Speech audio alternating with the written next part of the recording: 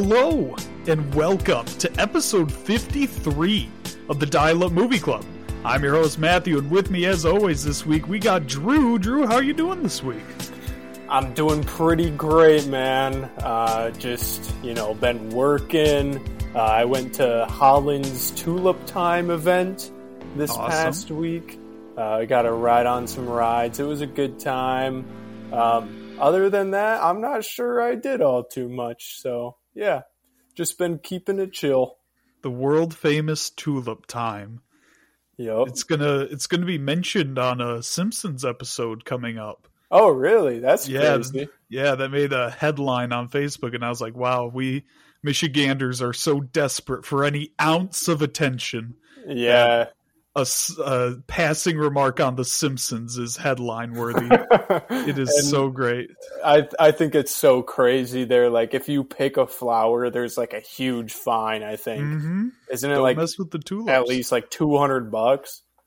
Yeah, I would have thought it was more, honestly. Maybe, bad. I don't know. Yeah. It's rough crazy. Over there. Yeah, I didn't get to go, but I'm glad you had fun. Oh yeah. You have a favorite flower, Drew? No, it's not something I've ever really thought about. Well, I was just thinking, like, maybe if we had like an anniversary coming up, I could get you something, but we don't. But that's fine. That's so Mine's sweet. a sunflower.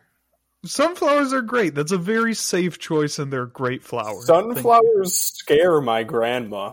She hates sunflowers. She's like deathly afraid of them. Why? What trauma did she endure? I think they're like tall and they loom over you. I think that's the primary reason. I guess I see that. Dang. She looks at the sunflowers and she sees the tripod aliens. Yep, that's exactly it. Well, speaking of tall and looms over you, we got Dean.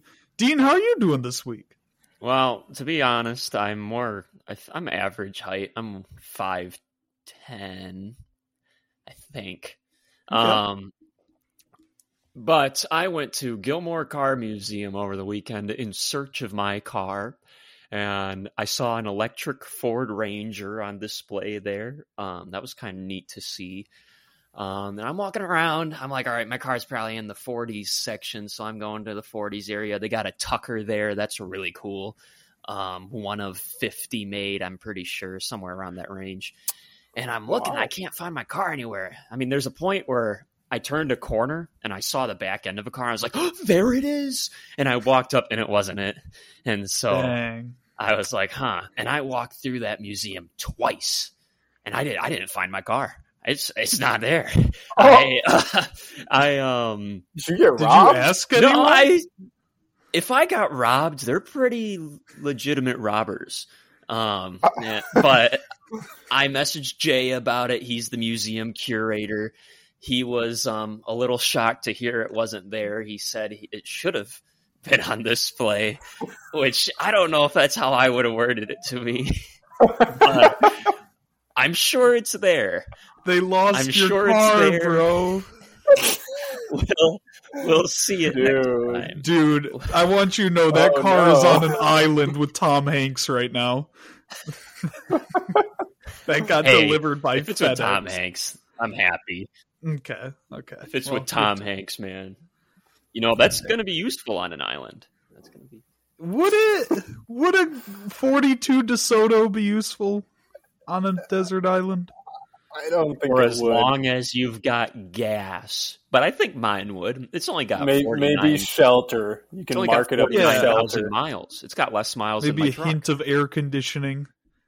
I don't even know if it has that. Oh, okay. Well, it does if you're driving fast enough. Well, I don't think you could drive fast enough on Desert Island. Dang.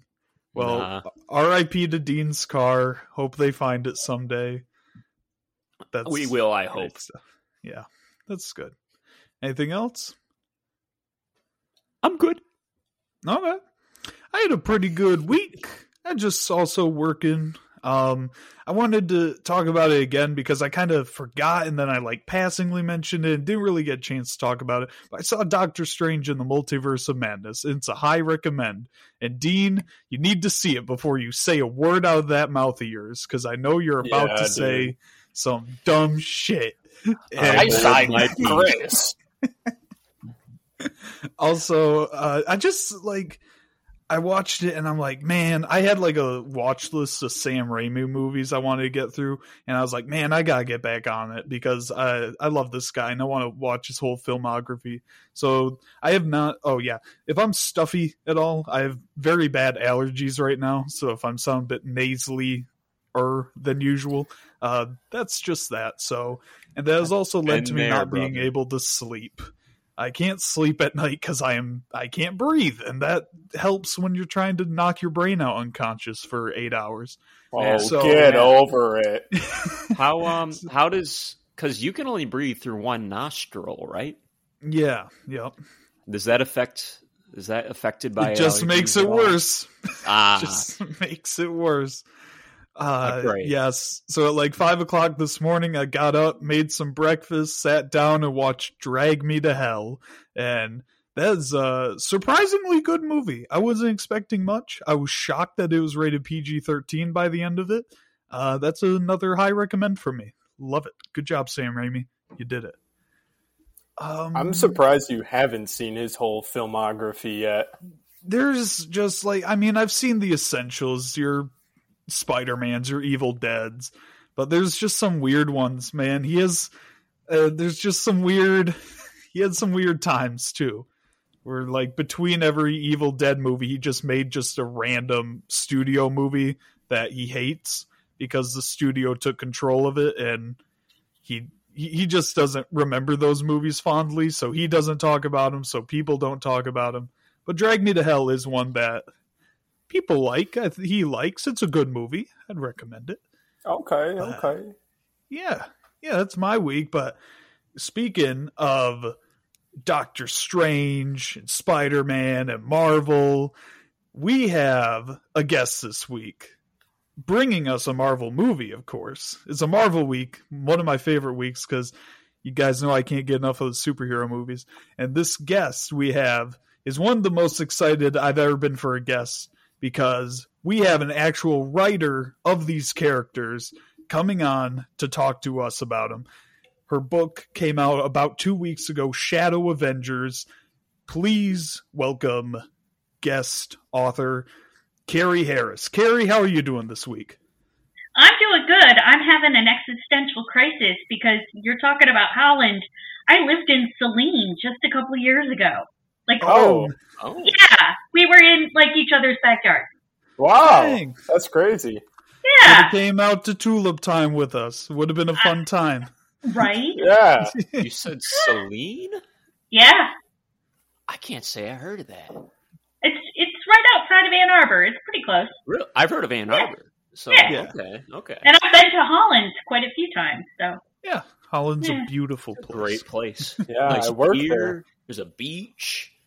There's a lot of road that isn't open for cars to drive on. yeah. Is that true? The more you talk about, the less I like Holland. I'm always walking through downtown, and there's always those roadblocks in the road. And I'm like, all right, I guess this isn't for cars. The road ends here. Well, Carrie, it's so nice to have you on the show. Do you want to tell the people what you have been working on recently? Oh God, a little bit of everything, and most of it I can't talk about. I do licensed books, some for Marvel and some for other licenses, mostly in the gaming space. So I've actually just turned something in today that I can't tell you, but please be assured that it's great. I'm assured. Right. I trust you. Yeah. But no, I had Shadow Avengers come out just a little bit ago. I've got a Ghost Rider book, and I've done X-Men twice. And it's my original superhero love. That was the first comic I picked up. That's so X-Men cool. was? Yeah. Yeah, I wanted to be best friends with Kitty Pryde. Who And won it? I used to write fanfic about Yep. she was my neighbor and we were friends. Nice. Yeah. And look where you're at now. This is awesome. This is so Right? It's a little surreal. Yeah, for real.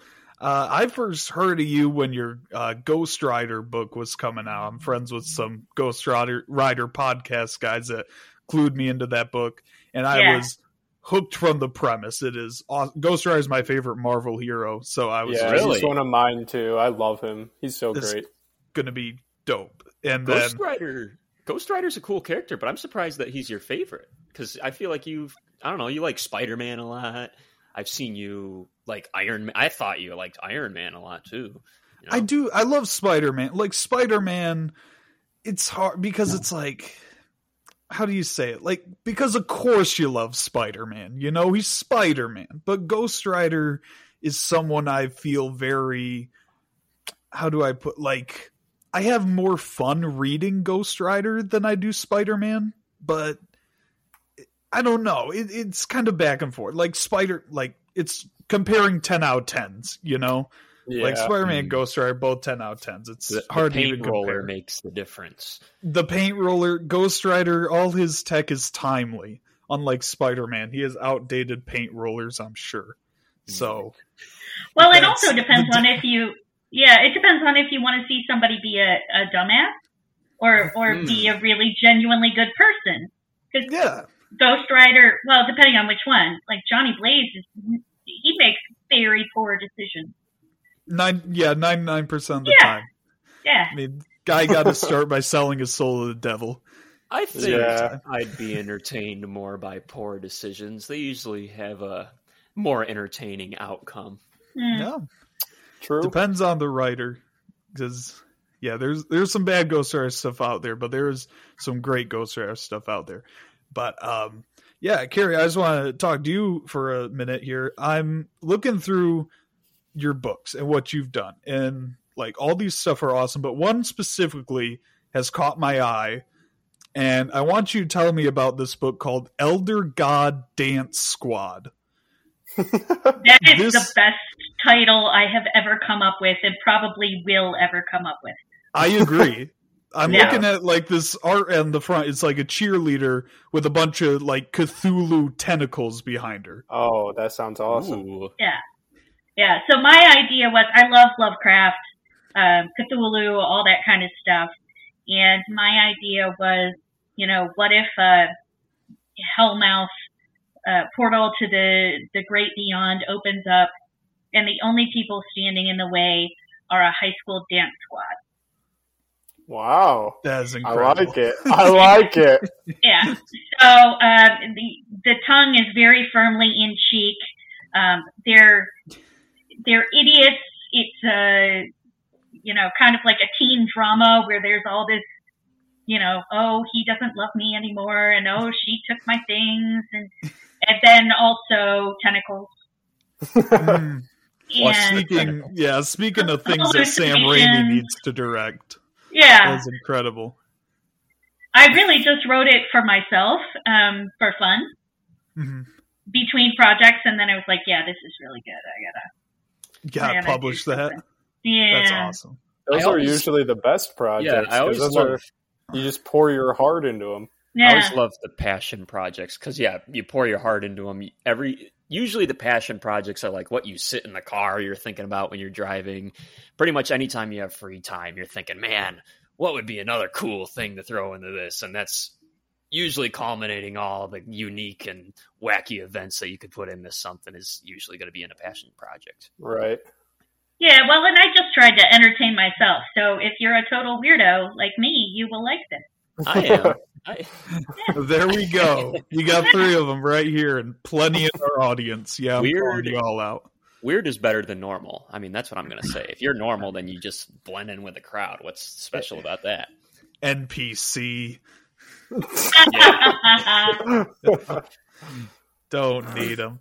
Awesome. Oh, Drew, Dean, you got any questions for Carrie before we get going? Yes. What would you say are like top 3 Marvel characters, just in your opinion. Yeah. I mean, I'm not sure I can say top 3 characters. I can say my favorite. Okay, go for that. Yeah. Yeah. Because Kitty Pryde is my favorite because she was my road into superheroes because she was a teenage girl like me. And all the other female superheroes were like, you're a goddess, you're a princess. Well, I wasn't any of those things. So, that was like I could see myself. And then I have a deep, deep love for Sabretooth. Okay. He is such a jerk and really delightful about it. And then Ghost Rider. So actually, what happened was I pitched all of my favorites in a very self-serving kind of way. My family are all bikers. Oh, and, nice.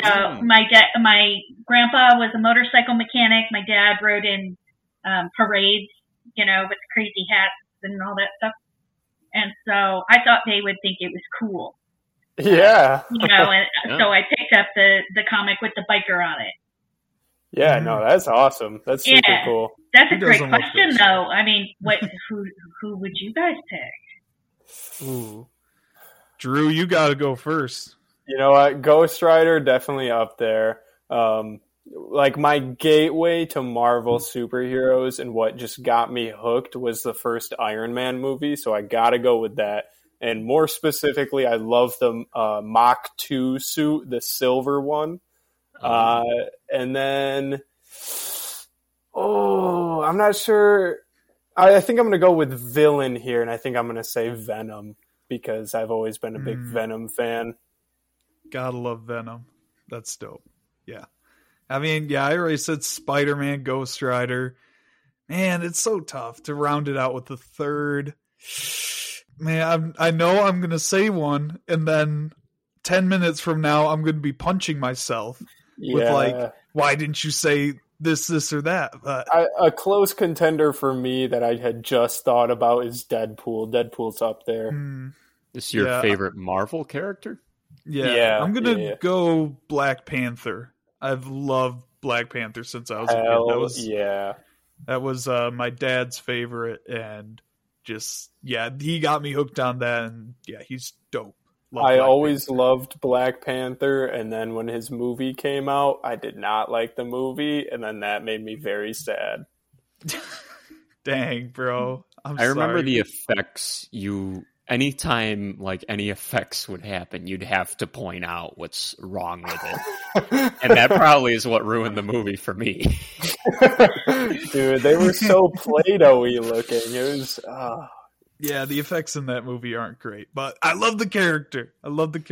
Not the meaning. It's about the character, not the movie all the time. Dean, you got a top 3? I grew up loving Spider-Man. Like he by default, Spider-Man has to be in my top 3. I mean, I had Spider-Man blankets, I had Spider-Man pajamas, I had a little Spider-Man outfit that I'd run around the house in. I jumped down the stairs trying to pretend to fly.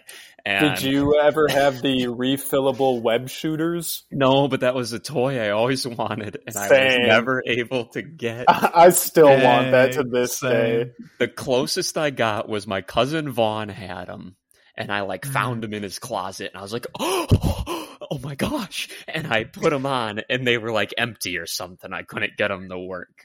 And I was very disappointed, but he had the mask at least, and I wore the mask around. So Spider-Man for one. And I mean, a lot of my Marvel character knowledge, I think, comes from the Spider-Man universe, other than what came in Avengers. And maybe that's because a lot of times I watch superhero movies, it's usually influenced by other people around me wanting to watch it. I think I watched Avengers because you guys watched Avengers. I watched Spider-Man because my family watched Spider-Man, but that made me like Spider-Man.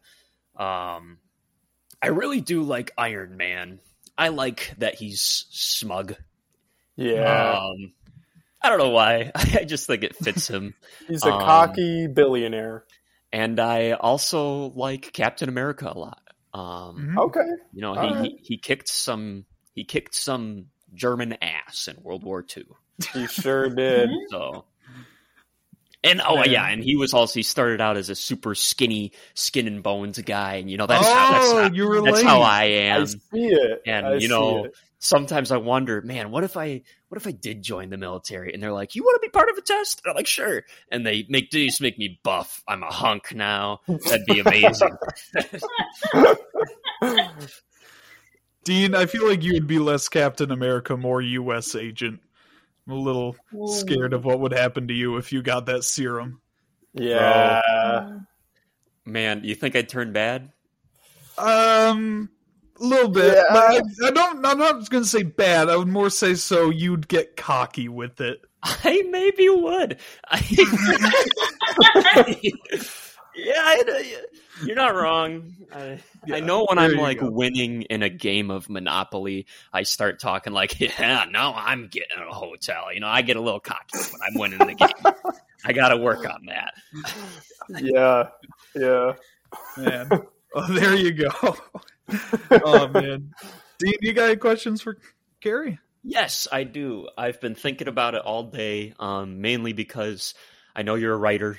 And I like to write, but for me, it's pretty much just for fun, at least at this point. And I was just curious if you run into the same issue I do, which is pretty much when you're like getting into writing something, like, I don't know, maybe you're halfway through, you're just starting, you're just in the middle of writing it. And then you get an idea for something else that's like also super good. And you really want to write that because that's fresh in your mind. Do you run into that? And if you do you get over it or do you fall victim to that? Oh, yeah. In fact, tons of writers do this. It's the shiny new idea. And you'll occasionally see people like posting online about how they've had the sparkly new idea and they need help. Because it's a real thing. And to be honest, middle suck. They're awful because, the end is not in sight. The exciting beginning is over. And I can see that, yeah. Yeah. I hate endings or middles more than anything else when it comes to a book. Of course, if you're being paid, it makes it somewot different. Oh, yeah, that gives some incentive. Yeah. But what I found helped was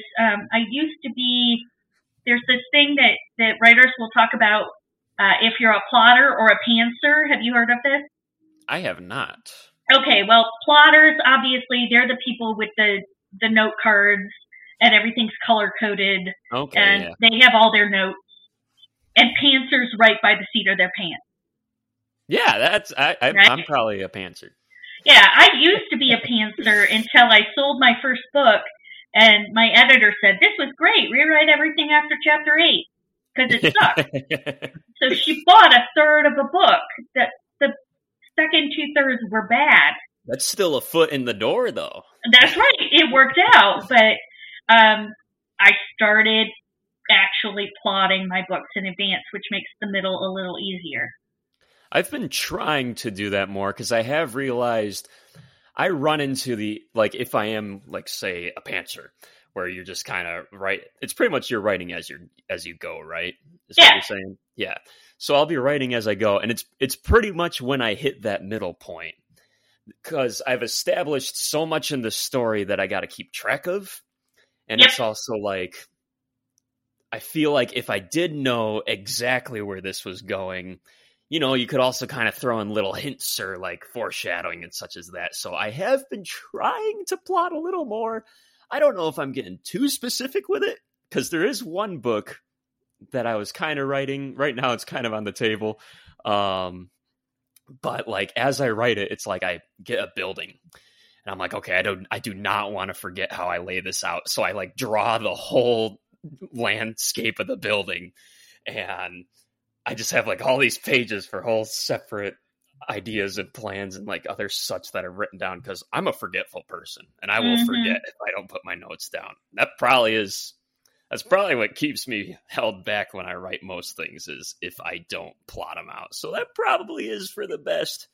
It adds more work to it, though. Yeah, it does, but it also saves you time because the more that you plot, the less you have to edit. Yep. Because it doesn't suck so much when you're done. Theoretically. Yeah, I have had it before where I've pantsed a whole story, and then I get to the end and I'm rereading it, and I'm like, I think I've repeated the same thing maybe twice or 3 times at this point. Oh yeah, I pantsed a story that started out as a fantasy comedy and turned into a political thriller halfway through. Oh. It was for NaNoWriMo. Like you write a novel in a month. Yeah, that's certainly different. Yeah. Well, the whole idea is just to make you turn off your brain and write. So you write 50,000 words in a month. Oh, and wow. There was no time to go back and fix it. You just wrote.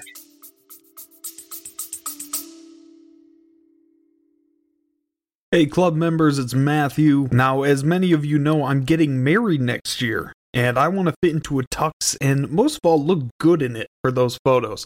So I've been having to prioritize my own health a lot more, eating healthier, getting rid of sodas, and walking more.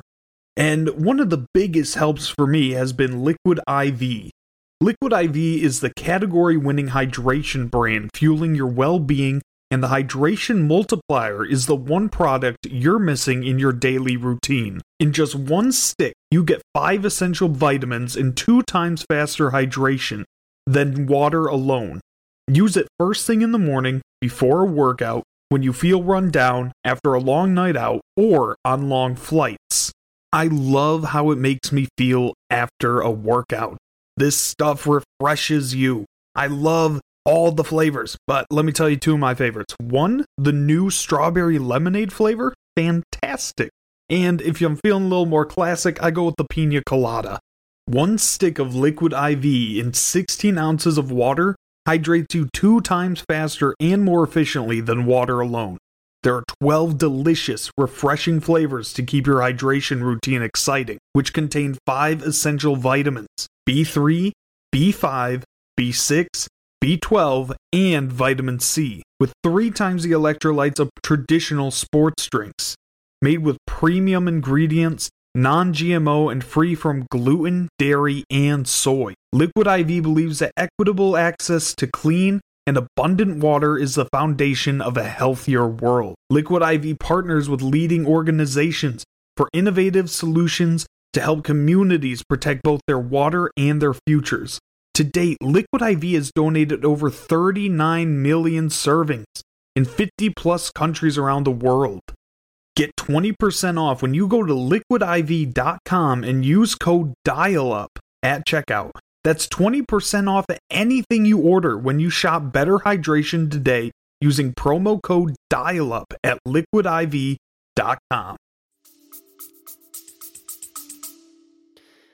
I feel like just because of how much my mind wanders, I love to pants write, because I could just keep writing and writing and writing and just throw whatever's in there. But if I really want a structured story that really makes sense, I got to sit down and think where this is going. Make a little, I don't know, sometimes I'll make a chart that's like, I just do it because a teacher taught us it way back when in school. It's just like, you got your plot, you got your characters, and it's just like a webbed chart. I don't know what you would call it.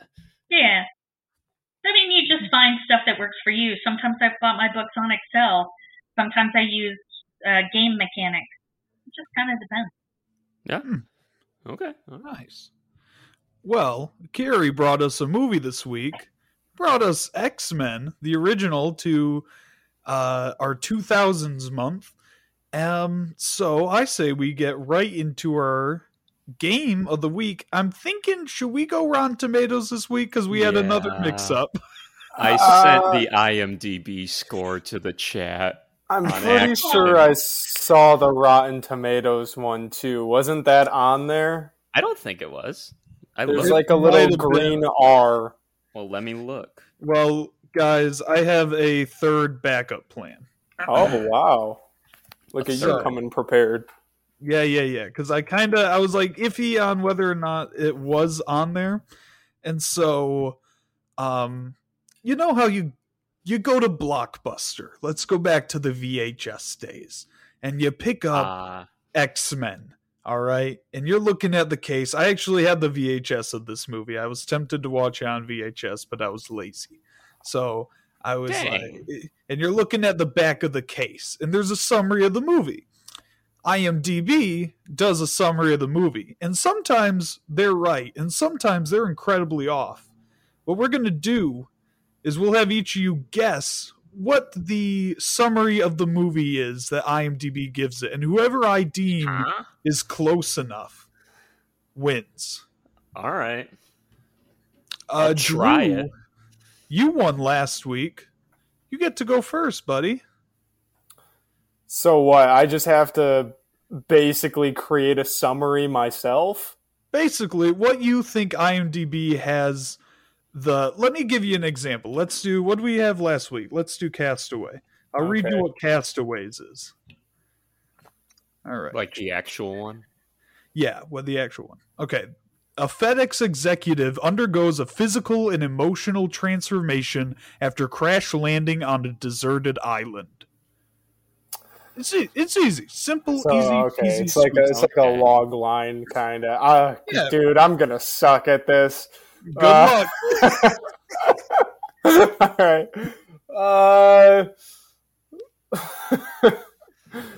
I'm gonna say a girl on her path of finding out more of her mutant abilities teams up with a group of people. Oh god, dude, I don't know. I like this game. Is that it? Can I wait? I'll can I start over? Sure. Go ahead. Man. All right. Let's say, a mutant on her path of discovering her powers and her truer self joins a school of fellow mutants to strengthen herself. I don't know. Something like that. All right. Dean, your guess? Oh, gosh. Okay. All right.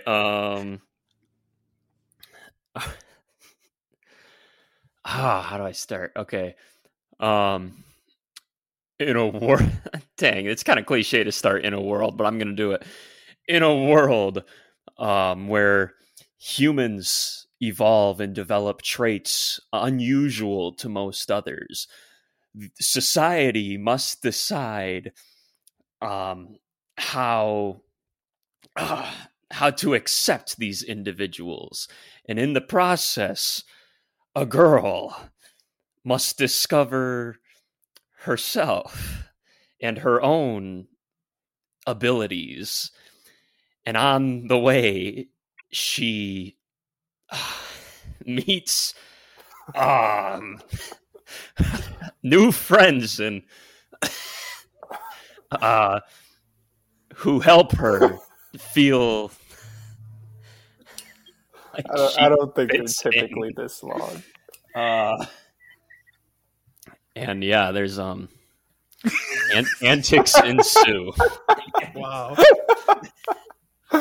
All right. Well, Carrie, you're a writer and author. Let's hope you can do better at this than they did. Oh dear. No pressure. No pressure at all. I'm going to start in a world too. In a world that fears mutant powers, two strangers who struggle to accept their mutant identity are drawn into a historical confrontation between factions in the mutant community and join up with a group of mutants dedicated to doing the right thing. Show off. All right. That was a lot better than mine. I think that's kind of where I was going, and I lost. Are you guys ever going to peek at the IMDb score again so we don't have to play this game? I don't want to play this game. I did like it. I think it's a lot more interesting. If we do it again, I'm writing as I go next time. Not a bad idea. Well, Dean, you were close. You had it at like the first 4 words, and then you went off the rails. In a world? In a world is how it starts. Okay. So well, then that Carrie also had a really good start, kind of faltered at the end, and then got really close again at the end. So I'm going to give it to Carrie. You Carrie, Dumbledore to me for a minute. Yeah, you kind of did. I did Dumbledore you for a second. But it's in a world where mutants, evolved superpowered humans, exist and are discriminated against. 2 groups form an inevitable clash. I really like, Carrie said something like a historic fight, and it was like an inevitable clash. I like that. The Supremacist Brotherhood and the Pacifist X-Men. So you guys all focused on Rogue a bit too much, and it never mentions Rogue. I was waiting for one of you to say X-Men. I would have given it to someone to say X-Men. That's weird. I feel like this is just as much of a Rogue movie as you might say like Logan. I think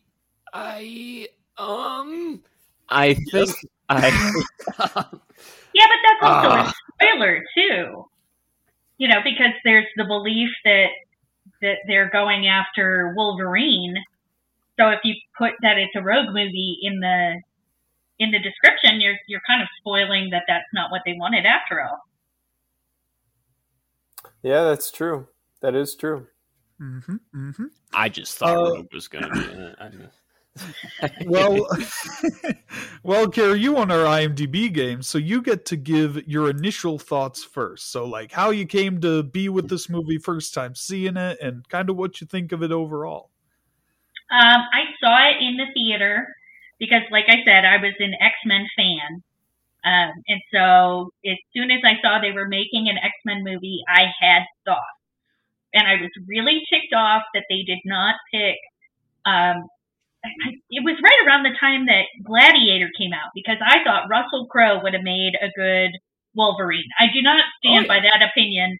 I think he would have done good, but Hugh Jackman was great. He is. But I see what you're saying, because Gladiator, I don't know, I watched Gladiator. That's pretty gritty, too. That's a good movie. Well, and the fact that it was nobody. Like, at the time, nobody outside of Australia knew who Hugh Jackman was. Oh. So, I mean, he was a musical theater guy. Yeah, nobody I knew. So I was super excited. I was hoping that, like, I had my list of people that I hoped were in it, and at least I got Sabretooth, but I have thoughts about that too. All right. Dean, your initial thoughts on X-Men? So, I never watched an X-Men movie before, unless you count Logan. I watched Logan before anything. And that was a great movie. I love Logan. Yeah. But for some reason, I always thought an X-Men movie was just going to be like superheroes in your face. Superheroes in your face, just rubbing in my face. And I don't know, for some reason, I didn't think I was going to like X-Men too much. And it was a lot grittier than I thought it was going to be. Like, kind of right off the bat, I was like, okay, all right, this is a good movie. It opens in a concentration camp. That was one confusion I had. Like, I get the characters weren't developed yet, but it opened right in the camp, and I was like, they better have good reason for this. Yeah, do they have good reason? I don't know. I mean, do they? It's Magneto's origin. Then yes, I say yes then. Okay. If it wasn't his origin and they like made it his origin for the movie and that was it, then I would have had some problems. No, maybe. Magneto being Carrie can talk better on this, but like Magneto being a Holocaust survivor is like one of the tent poles of his character. Okay. Yeah, that makes sense.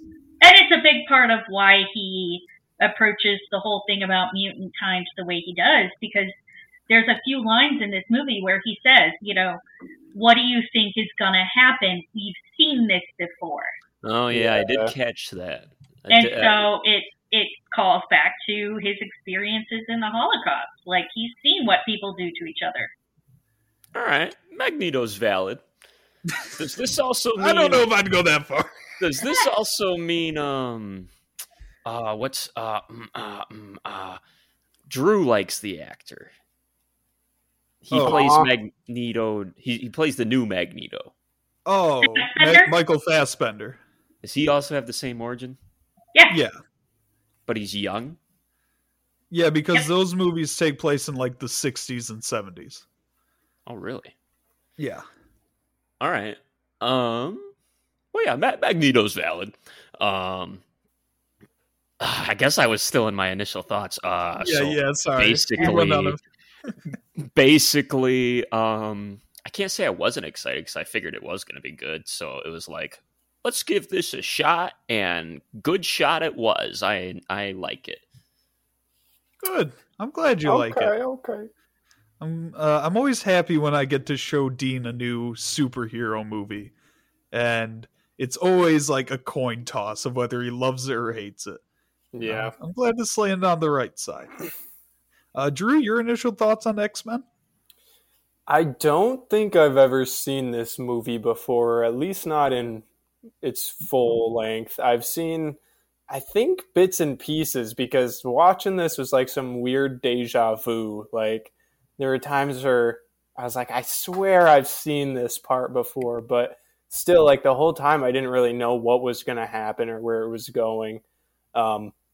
But yeah, I mean, I haven't seen all the X-Men movies. I like the X-Men characters. I think they're great. I think there are some really good X-Men movies I've seen. Like, I love Days of Future Past. I watched that not too long ago. I really liked Logan. But yeah, no, I don't think I've seen this until now. And then that also took me by surprise because I didn't know where this was taking place in like the timeline of movies. So I was surprised to see that like Wolverine already had his adamantium. Like, that just shocked me. I didn't know. So yeah, no, I thought, like, all in all though, this was very enjoyable. I liked it. Yeah. Nice. Yeah, I don't remember the first time I saw this movie. It's gotta be like I rented it at Blockbuster and watched it. Because it's in like that same vein of like the Sam Raimi Spider-Man movies, of movies that just like I watched a lot as a kid, and like the whole trilogy of the X-Men movies, and I kept going to see them as new ones came out in theaters up until like they got really bad and I could no longer defend them anymore. But yeah, going back to watch this movie, it's really, I like it a lot. I think it has its charm. It's that early 2000s superhero renaissance charm, and it's fun. Like, it's sad, but it's fun to look back at like Hugh Jackman's first portrayal of Wolverine compared to like where Logan ends, and is it much different? Weird. Yeah. I mean, he goes through a lot. Man. Yeah. I don't doubt it. It's very like here. It's kind of got that 2000s corny, cheesy, and then in Logan, the song "Hurt" by Johnny Cash is playing while he's taking pain meds to pull his claws out because he can't do it anymore, and it's sad and dusty. And here he's like, "Come on, bub, why are we wearing these stupid outfits, eh?" And he goes through a lot of character growth. He does. And also seeing Doctor Strange last weekend and seeing Sir Patrick Stewart in this movie. He's alive? Yay! It's a multiverse of madness, Dean. Everyone's alive somewhere. But yeah, people say he doesn't age. It was weird going back here because I'm like, you look about a year younger than you do in 2022, 22 years later. So it's just a little bit. He might actually be Professor X. He might. I mean, none of the comic characters age. They've all been the same age since 1960. But yeah, so you're right. But yeah. I was excited to rewatch it. And when I was pitching Carrie to come on the show, I was like, you're an awesome author.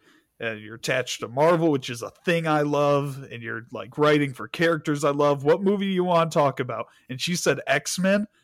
I fell back in my chair. I was ecstatic. I was like, we are going to talk about X-Men with an actual like X-Men author. This is insane.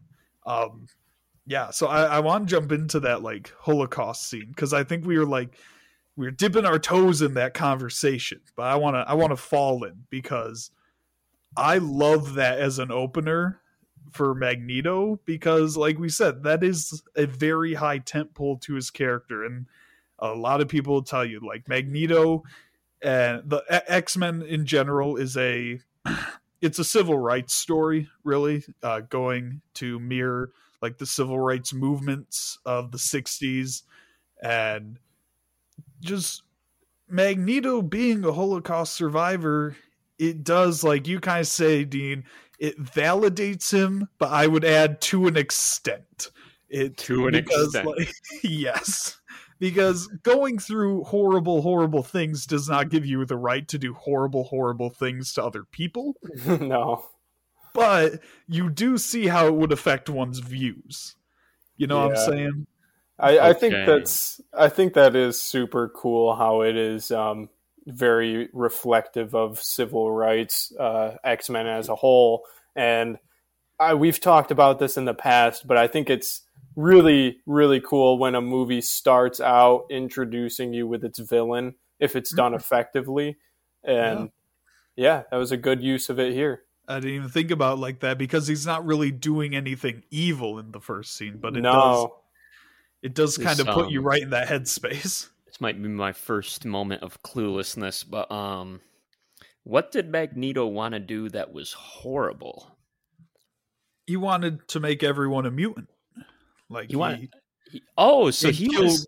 kill Rogue in the process. He was Sid from Incredibles. Syndrome? Yeah, Syndrome. Yeah. If everyone's super, no one will be. I don't really. That horrible though, giving people powers. Well, like it killed the senator. Great. It killed him. Yeah, the senator. Yeah. Remember? He turned into like a big pile of goop. I thought he just made it look like that. I thought he. No, I'm pretty sure. Away. I'm pretty sure he's just a puddle now. Yep. And, dang. I know that scene traumatized some kids watching this movie. There is no way. It was a wacky. It was more than wacky. I don't know why I used the term wacky, but he didn't melt. Maybe this flew over my head, but I guess I didn't really understand why he was using Rogue. Other than just like the last time almost killed him. Like, is that the only reason, or like does her power somehow, was he like hoping to transfer her power to people, or what? No, I think it's that he is willing to. He says something about how her sacrifice will save millions, but he's not willing to make the sacrifice. Okay, gotcha. Ooh. So it's essentially, yes, bodies, like people must die to get this utopia that I want, but not me. Thanos. I wonder why he was after specifically Rogue then. Like, I wonder if it's just because he knew that she has a power that's like horribly dangerous, or like she's not living a great life because of that. I don't know. She's the only person who can do that. She's the only mutant with that power, so she's the only one he can transfer it to. That he knows. Okay, I see. I think that's what it was, because her power is that, like, if she's touching you, she like can transfer power. Like, she touches Wolverine, she can heal. So what I want to say what he's doing is basically the ray is going to touch everyone in New York City. And therefore, Rogue is touching everyone in New York City, turning all of them into mutants. That would be my theory, I guess. Okay. Good thing Cyclops got that shot. Yeah. Yeah. Good job for Jean for aiming it. That was a very... Mm-hmm. I wouldn't trust it.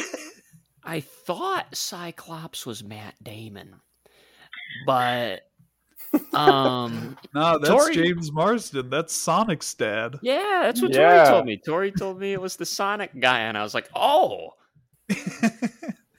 It's great. I really like Cyclops as like a hero and his powers and his look, but every time I watch an X-Men movie, I'm like, man, what a douchebag. I don't think that. No? I think he's. I mean, I don't really got much to say about him. He's a guy, and he's worried. You know, he sees Wolverine with the lady he's got the hots for, and you know, Wolverine's a hunk, and he's got to at least say something. You know. He's kind of douchey in the comics, though, too. Yeah. Yeah, I was gonna Yeah. say, even I've never been a Cyclops fan. Like, the look is cool, the powers are cool, but he's like, take Captain America because he's like the leader of the X-Men, but get rid of all of Captain America's charm and kind of make him a douchebag. Like, Dean Yeah. said. He did have his priorities straight, though. I mean, he took the shot. Everybody's like, no, our friends. Take the shot. The city's about to go, Kablamo. yeah, kablamo. Yeah, it's a good word. Thanks. Came up with it myself. I think Yeah. Storm is probably my favorite out of Same. this. Yeah? Storm's my favorite X-Men. Just Yeah, period. I think she's, sick ass powers, and also I like this actress. I think she really has the look for it, and I think she puts on a pretty good performance. I mean, not to be cliche, but Wolverine's my favorite. No, that's totally understandable. Who's But- your favorite, Carrie? Oh, we know Carrie's. It's Kitty Pryde. Kitty Yeah, Pryde. but she's only they call one of the students Kitty, and she walks through a wall, and that's it. Well, Carrie, I have a question yeah. for you then. What are you going to Yeah. do when she walks into the White House? What is she going to do when she walks into a bank vault in your home? That's right. There's a bank vault in your own home? That's what the senator says. He's very Yeah. concerned about Kitty Pryde, which, I mean, Yeah. that's a reasonable concern, I guess. Yeah, Yeah. I think it's pretty valid. I think I'm confused because every time I've heard that name this recording, I don't know who Kitty Pryde is. Who's Kitty Pryde? Kitty Pryde, she starts out as a teenager. She can phase through walls. And Is she in the film? she's actually a student. And they say, like, Professor X says, "Thank you, Kitty," and she runs back for her notes and she phases through the door. And that's it. Yeah, it's Oh. just a short little part. Yeah, it's a quick Yeah. moment. You know when like Wolverine first wakes up and goes to see Professor X and all the students are leaving? She's Yeah. one of them, and instead of like leaving, like opening the door, she just runs through it, and Wolverine's like, Yeah. "Whoa, that was weird." I Whoa. missed that. Yeah. I think I must have just been like, yep, she runs through walls. Well, if you don't know who she is, it wouldn't really stick Don't out mean because nothing they to you. got people teleporting all over the place, right? I mean, that's neat that she is an actual existing character and they like included her even though she was that small. They put that little touch in there. Well, and Yeah. she becomes a character in later movies, although they change her powers. And let's not talk about that because I'll go It's on weird. and on and on. Dang. I like all the little characters they like kind of throw in. Like there's one character, or like Rogue is in class, and there's just a character in a yellow vest, and I'm like, oh, there's Jubilee, and Yep. Iceman is there for a scene and stuff yeah, like that. I'm no, like, that is super cool how they tuck that away in there. yeah. I feel like It's just watching this in theaters would have been super exciting for that reason. Oh, I bet. Yeah. D-Box. D-Box. Stan Lee's cameo. He was just kind of standing there, but I was very happy to see What? the man. He was in it? Yeah, he's at the beach. I was watching it with Kim, and she was like kind of half watching it, but I was like, Kim, because I knew it was coming up. I was like, Kim, watch this part. And it's the part where the blob senator is walking up the beach, and like when she looked up, it was just his ass. And she's like, why did you make me look at that? Kim, look! Kim, come on. You don't want to miss this. They're like, no, it's Stan Lee. Like, he's gonna be here. I promise. I didn't make you just look at that. Question: is this like a cliche in movies at this point? Because I feel like it very much is. So you have two characters talking, and one is in a car, and the other's outside of it. And the character outside the car says something to the length of, "Let me come with you," and the driver's like, "No, you're not coming with me," and then starts driving away, and then they're just like watching, they're looking, and then the car stops, and they're like, oh, he stopped for me, because that happens in here, and I'm like, I swear I've seen that in at least like 5 to 10 other films. Same scene, bigger cliche is the it's kind of the same scene, same situation, but it's in the same part. She's like, you should buckle your seatbelt. Huh. I don't need to take my driving advice from a little girl. And they crash, and he flies through the windshield. That was the biggest cliche of that part of the movie.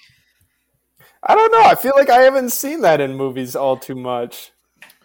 Well, and I think they break it because he gets up. I think the fun part is that, it's a cliche, like, where she just happens to comment about the seatbelt right before they crash, but then he breaks his neck, slides across the ice, and then he gets up. That's a good way. That's how they turn the cliche on its head. It doesn't quite work if they don't use the cliche in the first place, right? It showed his neck broken? It's not straight. When he slides, it is not all together the way it should be. It's a good way of showcasing his healing abilities, and I like when movies take cliches and then make something useful out of it, make it more original. Yeah. Rogue pisses me off in that scene because Wolverine does not want to give her a ride. He's putting his neck out for her, giving her a ride. And like the first thing she do is like, wow, suddenly my life doesn't look so bad. Like, it's just this dude's mobile home. Leave him alone.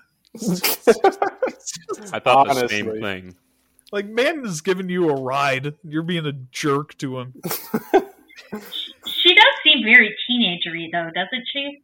She is a teenager, isn't she? Yeah. She just kind of has no tact. 17? She valid. Yeah. Yeah. Natalie Portman was originally going to be Rogue, but she backed out at the last second. I don't remember what for. Oh, man. And Hugh Jackman wasn't Wolverine until, like, very late into production. Like, they were 3 weeks into filming before he was casted. Oh, wow. Yeah. I was going to ask, how many characters from this movie are still withstanding in the more later installments? Like, I know we got Professor X, we got Wolverine, obviously. I think Jean, she's still the same actress, right? Jean's? No. Oh, or No? Jean dies. Yeah, but in Days of Future Past, she was in that. She's not in that movie. She's dead by then. Yeah. And then they eventually make her young. So in the more recent one, she's played by Sophie Turner. Okay, but no, she is in that movie. She doesn't play a huge role, but when Logan changes the tide of events in that film after he wakes back up. at the very end. Yeah. You're right. She is in that movie. My bad. Cyclops changes, right? It kind of depends what you're talking about because the movies have like 2 separate timelines. Yep. Right. But like, I guess I'm talking about the timeline in which like it's more in the future. This movie's timeline. Yeah, like this that timeline. Place. I'm pretty sure there aren't any major changes. Okay. Like Halle Berry is Storm through the whole thing. Hugh Jackman, obviously.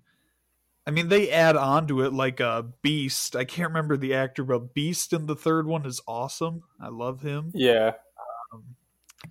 I can't think of until they get to like First Class where they make major changes to the cast. And yeah, that's crazy that they all stuck with it this long. Like, good on them. Is Wolverine and the fellow X-Men, are they part of the same world as like Spider-Man and all them? Like in the comics, yes. In this movie, no. They don't allude to Spider-Man or anything. Is there any like what were you gonna say? Oh, I was just going to say the whole reason for that is because Marvel was having financial problems. So they sold off the two properties that were the most profitable. They were the X-Men and Spider-Man.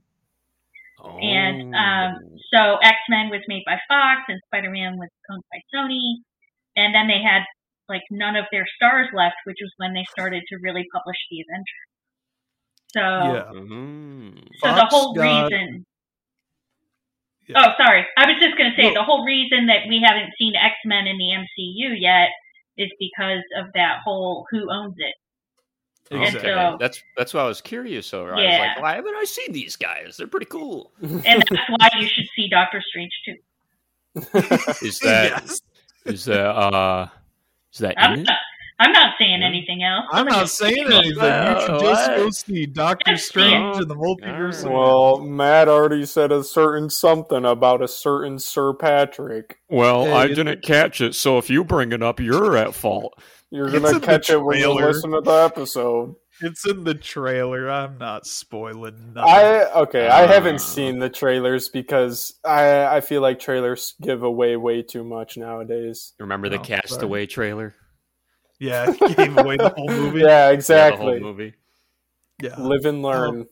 What are we? Oh, yeah. So, X-Men got sold off to Fox. Yeah, Marvel was going bankrupt in the 90s because 90s, dark age of comics. They were selling off everything. Fox got X-Men and the Fantastic Four. Universal got the Hulk. And Sony got Spider-Man. And since then, Universal... I'm not sure how Hulk's licensing goes right now. I'm pretty sure Marvel can have Hulk, but they can't put him in any standalone movies. Sony and Marvel bicker over Spider-Man every other week. They're talking about kicking Tom Holland out, and it's blatantly annoying at this point. And then, Marvel just straight out bought Fox. So now we have a Fantastic Four movie in the work, and X-Men, I'm sure, going to be soon after that. So do we know if they do kick Tom Holland to the curb? Like, are they going to bring Andrew back? Like, don't tell me they're going to recast Spider-Man again. Well, he wouldn't be in the MCU. Yeah, the problem isn't the actor who plays it. It's who has the rights to make the movie. Right. But, like, okay, so... They likely wouldn't kick Tom Holland out, but they would say, oop, actually, now you're going to be in the Morbius movies, not the Avengers. Okay, because it sounded to me like you were saying they were just going to cut Tom Holland out. I was like... No, I was just saying Tom Holland's version of okay, gotcha. More so than him. I shouldn't ream on Morbius too much. I just don't like Jared Leto. No, you should. I'll get mad about Doctor Strange, but ream on Morbius all you want. You can do that. I won't be mad. But the introduction of Wolverine, I love, because when he punches people, you hear this ting ting like the clang of the adamantium. And I'm like, that's a kind of a cool detail. It's a little cartoony. And then they never do it again in any of the other movies. I was thinking the same thing as that scene was playing. I liked that. It made me think the dude had some built-in brass knuckles, which he kind of does. He does. Yeah, punch. I would not want to get punched by Wolverine, I'll tell you that. Nope. I would have been for them keeping the tinks. Keep the tinks. I think it's cool, but I don't know, when you punch someone you don't hear bone noises. No, I feel like you wouldn't hear the metal. Yeah, but when I was running from my front door through the garage and I smacked my head real hard on the garage door bracket, that made a tink. And, But that's also not sealed in with skin. well, it's metal on my head, which is what his punches are. I don't know. I don't know. Yeah, sure. You know what? Let's just give that one to you. Yeah.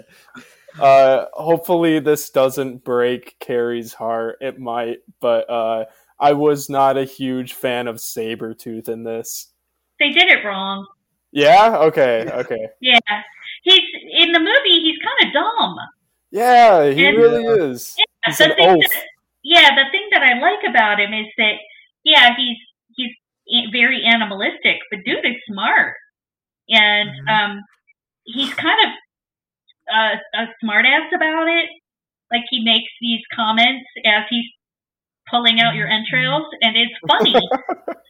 And so I actually I wrote him into one of my books just so I could do that. Oh, nice. Yeah. Just so you could have a Dickie Sabretooth? Yeah, well, and I told my family, I was like, I think you should be concerned because that voice came really easy. Like, that's a problem. Oh, man. Yeah, I was going to give Sabretooth dunce of the movie. I'll give it to him, too. I can't find a more fitting one. Yep. Just every time he is given a task, bring back Rogue, save the senator out the window, he fails. And by the end of the movie, when Magneto was like, "You're my last line of defense, Sabretooth, protect me," I was like, Magneto, you don't know what you're doing. You just doomed your whole plan. Mm-hmm. This guy, I wouldn't trust him to watch my parakeet for a weekend. No. Parakeet's hard work. I'm with you on that one. He's just like Magneto's goon the whole time. Yeah, and I was like, Mystique is obviously your top player. You should have her watching you. She is like the most competent. She's more competent than you, Magneto. She's the one that breaks into X-Mansion and puts in the little poison stuff in Cerebro and like gaslights Rogue into leaving. Yeah. Mystique does everything. I think I'll give Mystique the MVP. I was confused because I thought Mystique was good guy, not bad guy. I know technically the term would be bad girl, but that gives a whole different vibe. I'm just gonna say bad guy. Yeah. Well, I think that's wise. She's also the smartest. Like, one of the funnest things about X-Men and about writing X-Men is getting to use their powers in smart ways. And most of the characters in this movie kind of do the obvious stuff. She's the only one who's a little smart about it. Like, she disguises herself as a statue. Yeah, the Statue of Liberty, Mystique. Freaking smart. Mm-hmm. And she does it while wearing essentially blue body paint and pasties. Oh, yeah. So, yeah, she gets the MVP. Yep. Yeah, that actress, I was looking into that. That's Rebecca Romijn. Yeah, Rebecca Romijn, thank you. It's over 100 pieces of prosthetics she's in, and it took over 8 hours of makeup before she could even get on set. Wow. For that look. Must have been pretty sleep deprived. That would be awful. Yeah. To have to just stand for 8 hours and get painted blue. Yep. That's I was gonna say, I don't know, for some reason I'm thinking it through, like who my MVP would be. And she might be the pick, because at first I'm thinking, oh, Professor X. Oh, but wait, he just collapses halfway through the movie. They lose him. What about Wolverine? Oh, well, he wakes up and kills one of the people in the school. What about the girl he killed? Well, no, she just touches someone and they about die. I'm running out of options. I think I do gotta go Mystique. I might give it to Professor X. I think. How is he MVP if he collapsed? He collapsed, but I'm just saying, like, I think he's MVP for a lot of these movies, just in the sense that he brought these people together, and they kind of would not be anywhere near where they are without him. Like, there's no way they'd be able to. I mean, Charles could not fight Magneto alone. He couldn't stop him. And so he banded this team together. Here's the thing about Charles, and it's not his fault he collapses. It's the writer's fault. And it's the writer's fault in almost every X-Men story, because Professor X is like one of the most overpowered characters ever. Yep. Because he can just like paralyze you with a thought and the plot's over. So in every one of these movies, they're like, okay, we got to get Professor X out of here, because without him, or like with him, the plot's over. So in like every single X-Men movie, they're like halfway through the movie, Professor X gets poisoned or captured or knocked out. And so at a certain point, I don't really blame him. I'm just like, writers don't know what to do with him a lot of the time, because he's too powerful. OP. Damn writers. Just damn writers is right. Gary Harris, writer of X-Men. I tell ya. Just chalk it up to a vacation trip. He's just going to visit Bahamas. What's his deal in Logan then? Like, why? What'd they do He's to him old. to nerf him He's in a Logan? geezer.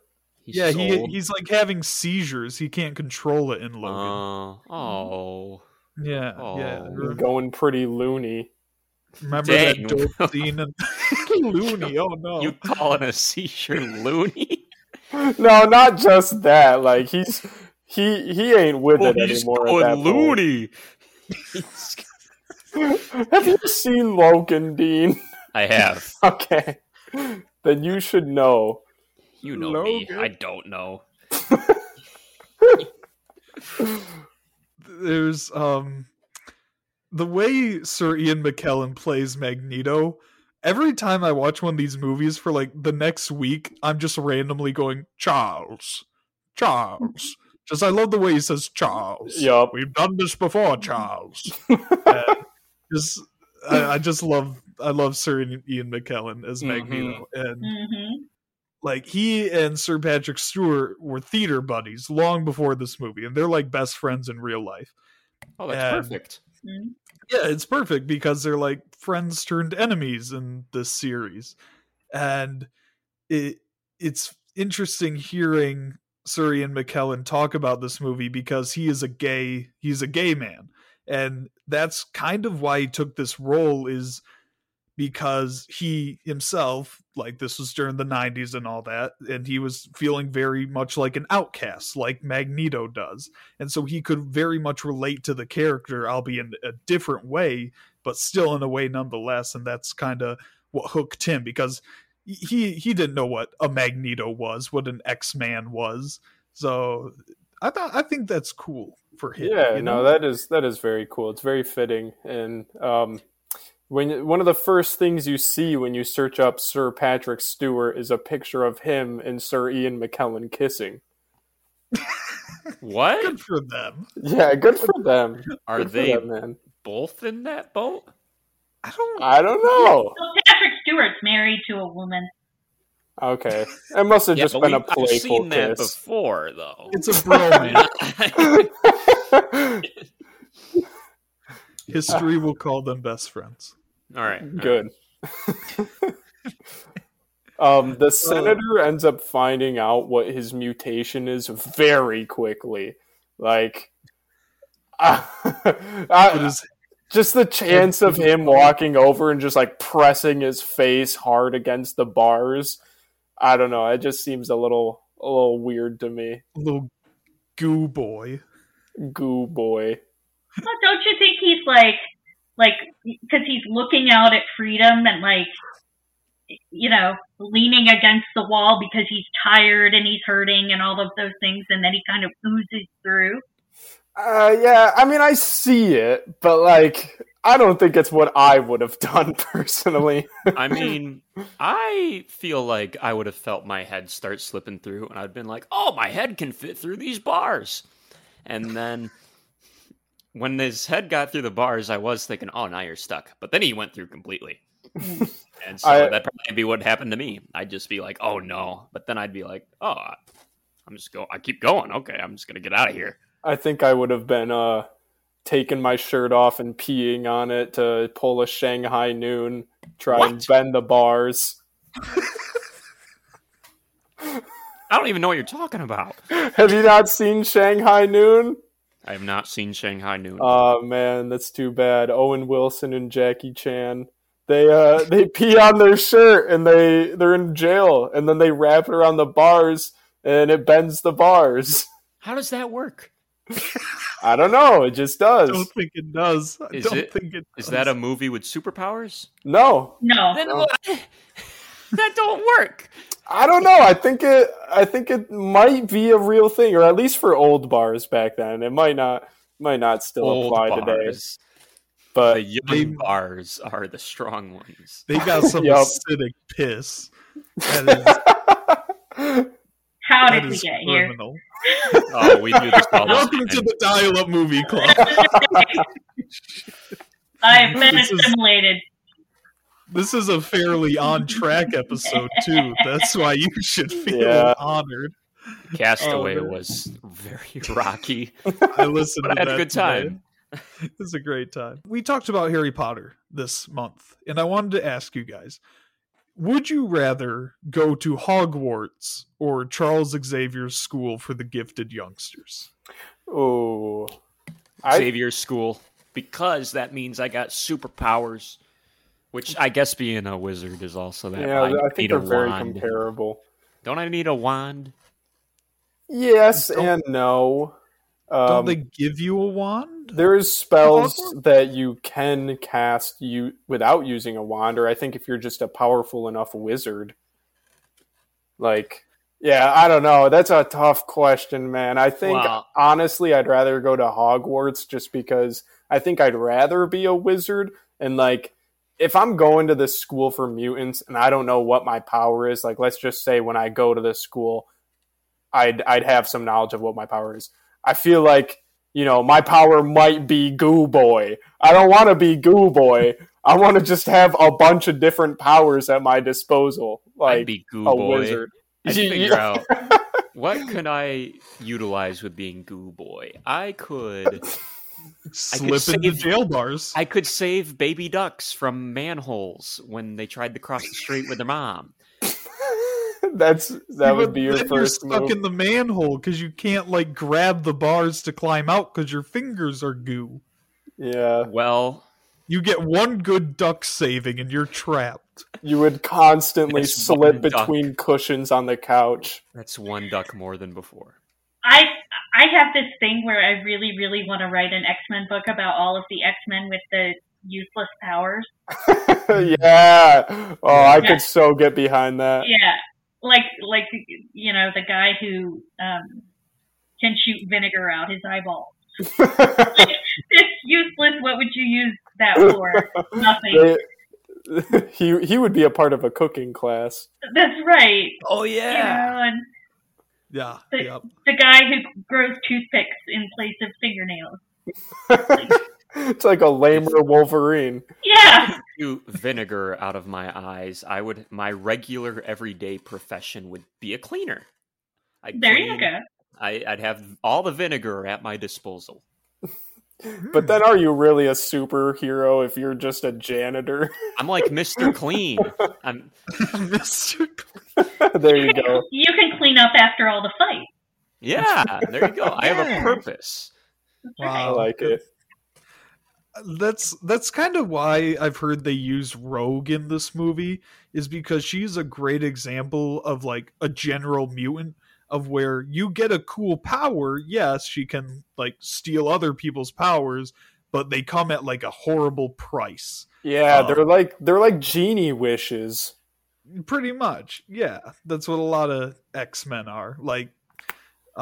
Cyclops, he can shoot lasers. That's so cool. Oh, he has to cover his eyes at all times, or else he'll kill everyone. Yep. So it's a lot of that, and I like that about X-Men. When a Magneto I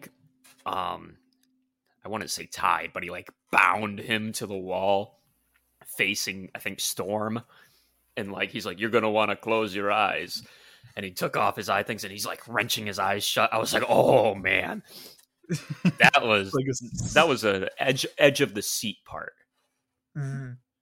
It's like a saw trap, but for Cyclops, and I believe it was Jean who was in front of him, Jean Grey. Is that not Storm? That's not Storm. Oh, Mystique. Sorry. See, no, Dean, we gotta keep watching these X-Men movies because you're gonna love them all. You're gonna know them all. You're gonna love them all. The only thing I know of an X-Men movie that I have not seen is I think there's a time where Wolverine gets a heart parasite. Yeah, yep, that's the Wolverine. And he takes care of it. He does, in a badass way, might I add. That's true. Oh, man. I wanted to ask a question because with the X-Men coming to the MCU, there's been a lot of talk about how they should adapt Magneto, where we're getting to the point where the Holocaust was 80 years ago about, and they're like, well, we don't really want Magneto that's like too old. So they're like, they should make him an actual, like, a black man during the civil rights. But then there are people that are like, no, because that's not as extreme as the Holocaust. And, like, being Jewish is a very big part of his character as well. And I wanted to hear maybe your guys' thoughts on how you think they should adapt some of these older characters into newer movies. Like, what do you mean by like old age, or like just the character themselves is a dated character? Yeah, like a dated character, because like this X-Men started in the 60s, you know, so, and at that time the Holocaust was 20 years ago, 15 years ago, or however, but now we're 2022. And it's like, is it too long ago to make a character like that anymore? I would push back and say, no, it's not too long ago. Like, I think it's such a historical event that everybody knows about that. And like, I don't like the idea of really like changing his background just because of times changing. Like, I don't know. I think that's a little unnecessary, to say the least. I always think these movies are weird. Like, they could just say one of Magneto's powers is he ages slow. They could do that. They could easily say something like that, and it's be like, okay, cool, he can still be a Holocaust survivor. Yeah, exactly. That's also the advantage of having a multiverse. Yeah. You know, you can use it to play with time. You know, and maybe in one of these timelines, everything is more recent. Yeah, true. It solves a lot of problems as a writer, just to have that as a tool, but you can overuse it. So, you know, it goes either way. I hate to take it in this route, but I feel like there are also, like, while the Holocaust, yes, was long ago, there's still some like similar ideals being carried about today, especially with what's happening in Ukraine, literal war crimes happening. Like, yeah. I don't think it's so long ago that it's no longer prevalent. No. I'm confused. What are you confused about, Dean? I'm a little lost. I'm sitting here, we're talking about Magneto and his past and such, and then Drew's like, I don't want to take in this direction. Then we're talking about Ukraine, and where's the connection? So basically, I know what you're saying, but I don't know. There's been an argument that the Holocaust is too far away, or like it was too long ago, that it's no longer relevant to have Magneto be a Holocaust survivor. And I was just wondering if you guys agreed with that or not. I don't agree with that idea. I think just roll with it. I mean, isn't it common knowledge that he ages slow? Doesn't he age slow? Does he not? It's kind of, everyone does. Like, Peter Parker was 16 in 1964, and it's 2022, and he's like 30. So everyone ages slow, I guess. Or maybe Marvel's Earth just has 2 million days in a year. Yeah. I always like the idea of like alternate, I guess you would say alternate universes for the characters, because like say it is a different universe where instead his origin story is in the civil rights. I like the idea of like toying with their origin stories and like tweaking the characters up. Yeah. But if you're going to do that, I say make it like the same route for everybody else in it, because it's a different universe. And so like say if you had Magneto and Wolverine in it, Wolverine also has a different origin story. I don't know what his origin story is, but it'd be different if Magneto's is different. I think that would be cool. Like, I can respect like replacing the character, like making big changes if you're going to explain it with an alternate universe. But like, I don't think you should just downright like replace the character in this timeline with something entirely different. Mm-hmm. Yeah, it's an interesting question. I just thought I'd bring it up. I'm wondering how they're going to do it now. Yeah, like there is a right way to do it. Like, I'm sure they could have him be a black man from the civil rights, but I feel like it's just wrong. Like, I always feel like Magneto being Jewish is as important as like T'Challa being Wakandan, you know? Yeah. It's like you want to make Black Panther a white guy because that would feel just wrong. I feel like I get what you're saying. I mean, I wouldn't like how do I want to put this? I feel like I would prefer to keep their original story, and it's partially because people going to see it are if they're like a fan of the character, they're expecting certain things from the character, and you're just taking a lot of risk if you completely change the story. Pretty much all I'm saying is, though, I don't think it's something I would necessarily do unless I got like a genius idea, but if you're going to change the character's storyline, you got to change a lot of other things. You can't just change it for your own, just to make your own story work. You have to make it make sense. Yeah, it's got to make sense. You got basically to the point where people are like, okay, like they're not even questioning it. They're just like, all right, this is what it is. It doesn't like break your believability in it. Yeah, I feel like some things change for the better. You know, I went into Ant-Man and there was not nearly as much wife beating as I thought there would be. Oh, good. If they were going to adapt Ant-Man comics right from the source, then it'd be a very different movie. So, like, some things change for the better. I don't think changing Magneto's would be for the better. No. Not my Paul Rudd. Yep. While we were talking about Magneto, I just wanted to say that when he's standing in the big metal mutant power gifting sphere, and I just love the cut into his face where he's just staring like mid frame. He's like, oh, and like his teeth are showing. That's great. That's a great shot right there. Yeah. I love it. I love the little things he does, like just like when they're walking out of the cell and you notice Sabretooth screwed the pooch and didn't get the senator, and he just closes the bars on his face. Yeah. Or like the little the pendulum balls on his desk just going back and forth, just in the air. And I'm like, who are you doing that for, Magneto? I don't care, but it's cool. Oh, there's no strings. So just keep doing it. No, it wasn't on strings because like the second he leaves the room, all the balls just drop to the floor. Oh, yeah, nice little detail. I mean, maybe he's a little ADHD like me, and you just gotta have something to finagle with while you're trying to talk and focus. When you're plotting your evil scheme. Yeah, you gotta tic-tac some ball bearings. Yeah. Yeah, just like that. What? Just like that. What you just said. Here's a question I have about Mystique. Her fighting Wolverine seems like a very bad idea.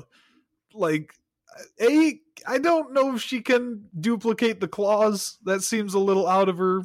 Yeah, I was wondering that too. because he like cuts through him, and I'm like, oh, there go her fingers. But Yeah. like, I feel like she should be like, that is Mystique. Yes.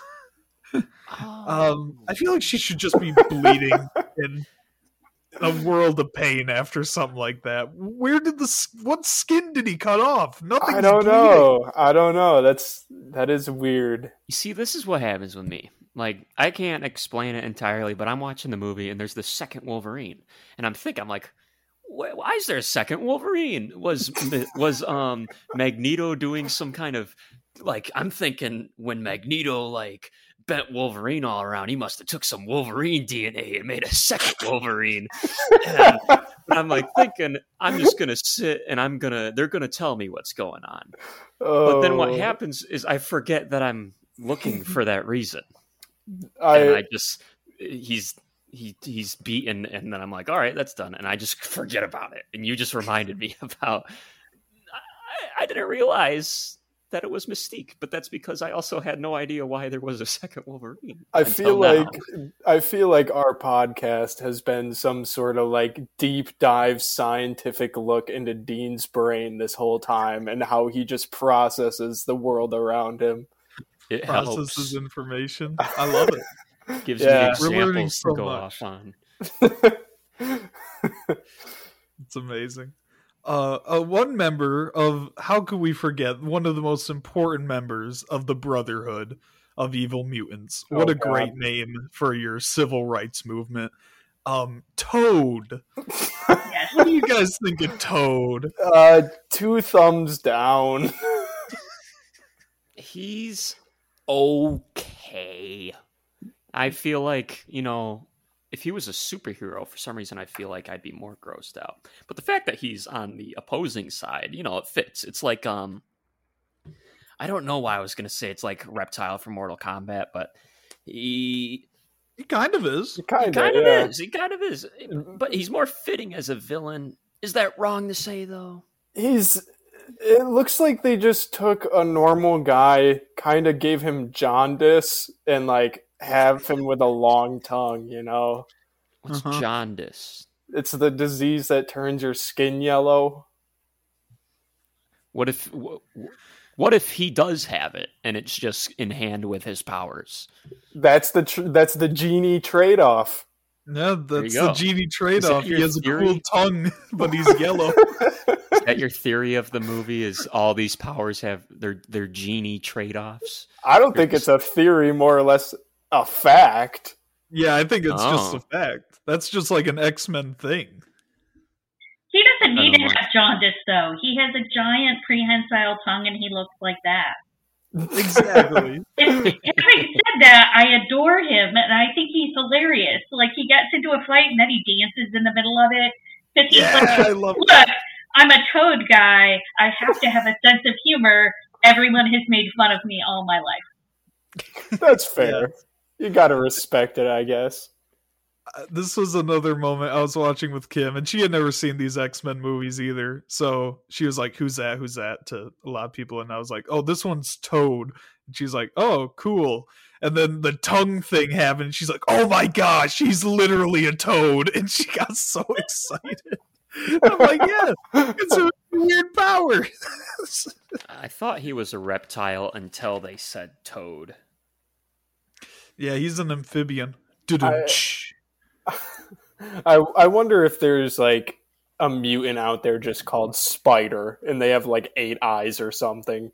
Oh, Spider-Man. I guarantee it. I feel like there's a mutant for everything. Yeah. Okay, well, since you brought that up, I will tell you one. There's Eye Boy. He has eyes all over his body. Oh, okay. There and we go. my thing is, like, you'd have eyes inside your own pants. Yeah. Like, you look at the inside of your own pants all day long. I'm wondering what his like point of view looks like. Is it just like looking from Google Street View? Is it like a big 3D dome? Like, well, yeah, you can't sneak up on him. Yeah, and that's true. He eventually does have like some vision-based powers. Oh, okay. He's like, what's your power? I have eyes. The man is a security room.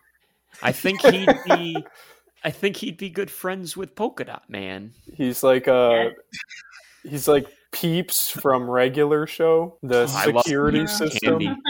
I really liked the touch when Wolverine slices the shotgun in half, and the gunpowder is even like draining out of it. It's like, damn, don't mess with him. No. And then he uses the claws to give him the middle claw. Yeah. With the middle finger, and I love that. Classic. I was very happy with that touch. Does he do that in any other movies? Yeah, I feel like he does. I I don't feel know. like that's a Wolverine thing. He just flips you off with the claw once in a while. I don't know. I don't recognize that from the 2 Wolverine movies I've seen. Oh yeah, that's right. We got the X-Men. expert in the house. The expert. Oh. Speaking of Good one. puns, when I was listening to Summon of the Castaway episode today, I think Matt said something like the feds are involved or the feds are coming or something. When I heard that, I was like, man, I wish. I don't know how I was going to say it, but I was just like, man, Feds. I was going to say, I wish right there I said, what if it was an ex-fed? Feds. And FedEx. Oh, that's funny.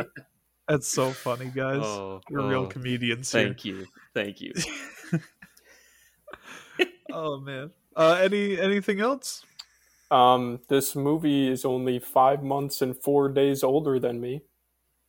Dang. Congrats. Yep. I Matt, bet what is it? 5 months older than Matt? Yeah, no, it's like 4 months and something days. Yeah. I was around for X-Men. I wasn't conscious yet. Oh, guys, fun fact. This movie's like, oh man, I can't think of the math. I don't know, 3 months older than me. Dude, no way. Great fun fact. We're all so close to it. I saw it in the theater because I am old. Thank you. How You was didn't it? invite us? I did not invite the babies and the embryo. No. Man, that would have been a fun time. Joe? Ooh, does Cyclops have eyes? Because his specs are ripped off his face, and there's just sockets. I was like, oh my gosh, they ripped his eyes out, but he seemed fine. So X-Men. Cyclops. His eyes, they're weird. They're like a portal to another dimension that's like pure energy. So That's actually he awesome. he has eyes, but when they open, it's just like that portal opening, and it's just like pure concussive energy coming out. That's pretty cool. Does anybody on the other end ever like try to get through? And then he's like, his eyes. He's just got a hand sticking out. Ah! I can't say I've ever heard of that, but Carrie, I got your next book. Yep. I'm full up. Thank you. Cyclops. You can keep that one. It's okay. Oh, can do. Get me the licensing, and I'm on board. Give me the licensing. An Ant-Man Cyclops story. Ant-Man's going in those eyes.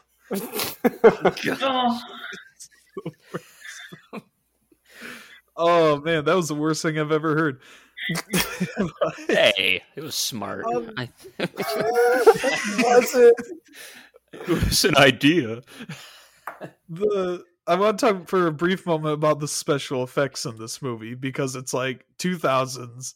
This was like the era where special effects were kind of in their younger stages, like alongside Matrix and all that. So I thought for the most part, pretty good effects. Yeah, I thought so too. There was a couple points where I looked at Wolverine's claws and I noticed they were like so very slightly fidgeting, like very ever so slightly float to them. Yeah, well, but you know they did what they could. Oh, they floated to him. I thought you were saying like as props in his arm or something. They're like just wiggling around. And I was like, well, they were bent back and forth repeatedly by Magneto. I'm sure not the most intact right now. I cringe at that scene. Oh, I don't have bone claws or anything, but Magneto bending those claws around, I was like, ugh. Can't imagine that feels good. How did he get out? Did he just retract them and it hurt himself? What did he do? He did something at the end. No, Magneto threw him. And then he was unconscious. If you're talking about on the train, Magneto throws him and he's unconscious. And that's when he does the spread out the claws thing. I'm thinking about he's end though. He's in a mountain cave thing. I don't know, but I see Matt's look change, so maybe I'm wrong. Statue of Liberty? Yeah, maybe that was it. I just know he was put up against the wall, and I feel like he had his the metal in his body all warped about, so he was just trapped up there, and then he just went and just fell and was just kind of laying there. So I assumed he just retracted everything into himself and just died for a little bit. Dude, just every time I think about it, it's just Wolverine has the worst luck. He's on the team whose main bad guy can control every bone in his body. Yeah. It sucks for him, man. Yeah, but towards the end, I think the explanation is that when Magneto gives his powers to Rogue, he's no longer holding onto them. Yes. So if he's already wrapped metal around you, that's still there. But if he's doing anything actively to you, he can no longer do that because he's drained. And that's what gives them the opening to free Rogue and defeat Magneto. I'm sorry. Magneto gave his powers to Rogue?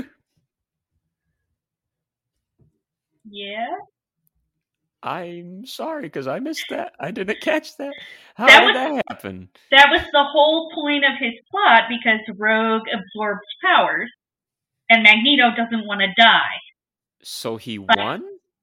So what Magneto does is he gives Rogue his powers temporarily and tries to have her use the machine, but they stop it before it's able to mutate everybody. So technically he got what he wanted, but he wasn't able to finish the job. Oh. Huh. I don't know what to say to that. That's just what happened in the movie. It is what it is. Don't fear God, Senator, and certainly don't fear me. Such a cold line. Yep. I do think when they gooify Senator, man gets what he deserves, in my opinion.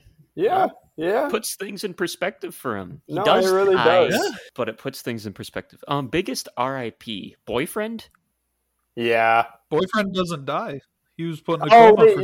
You're right. Oh. Might have to give it to Goo Boy then.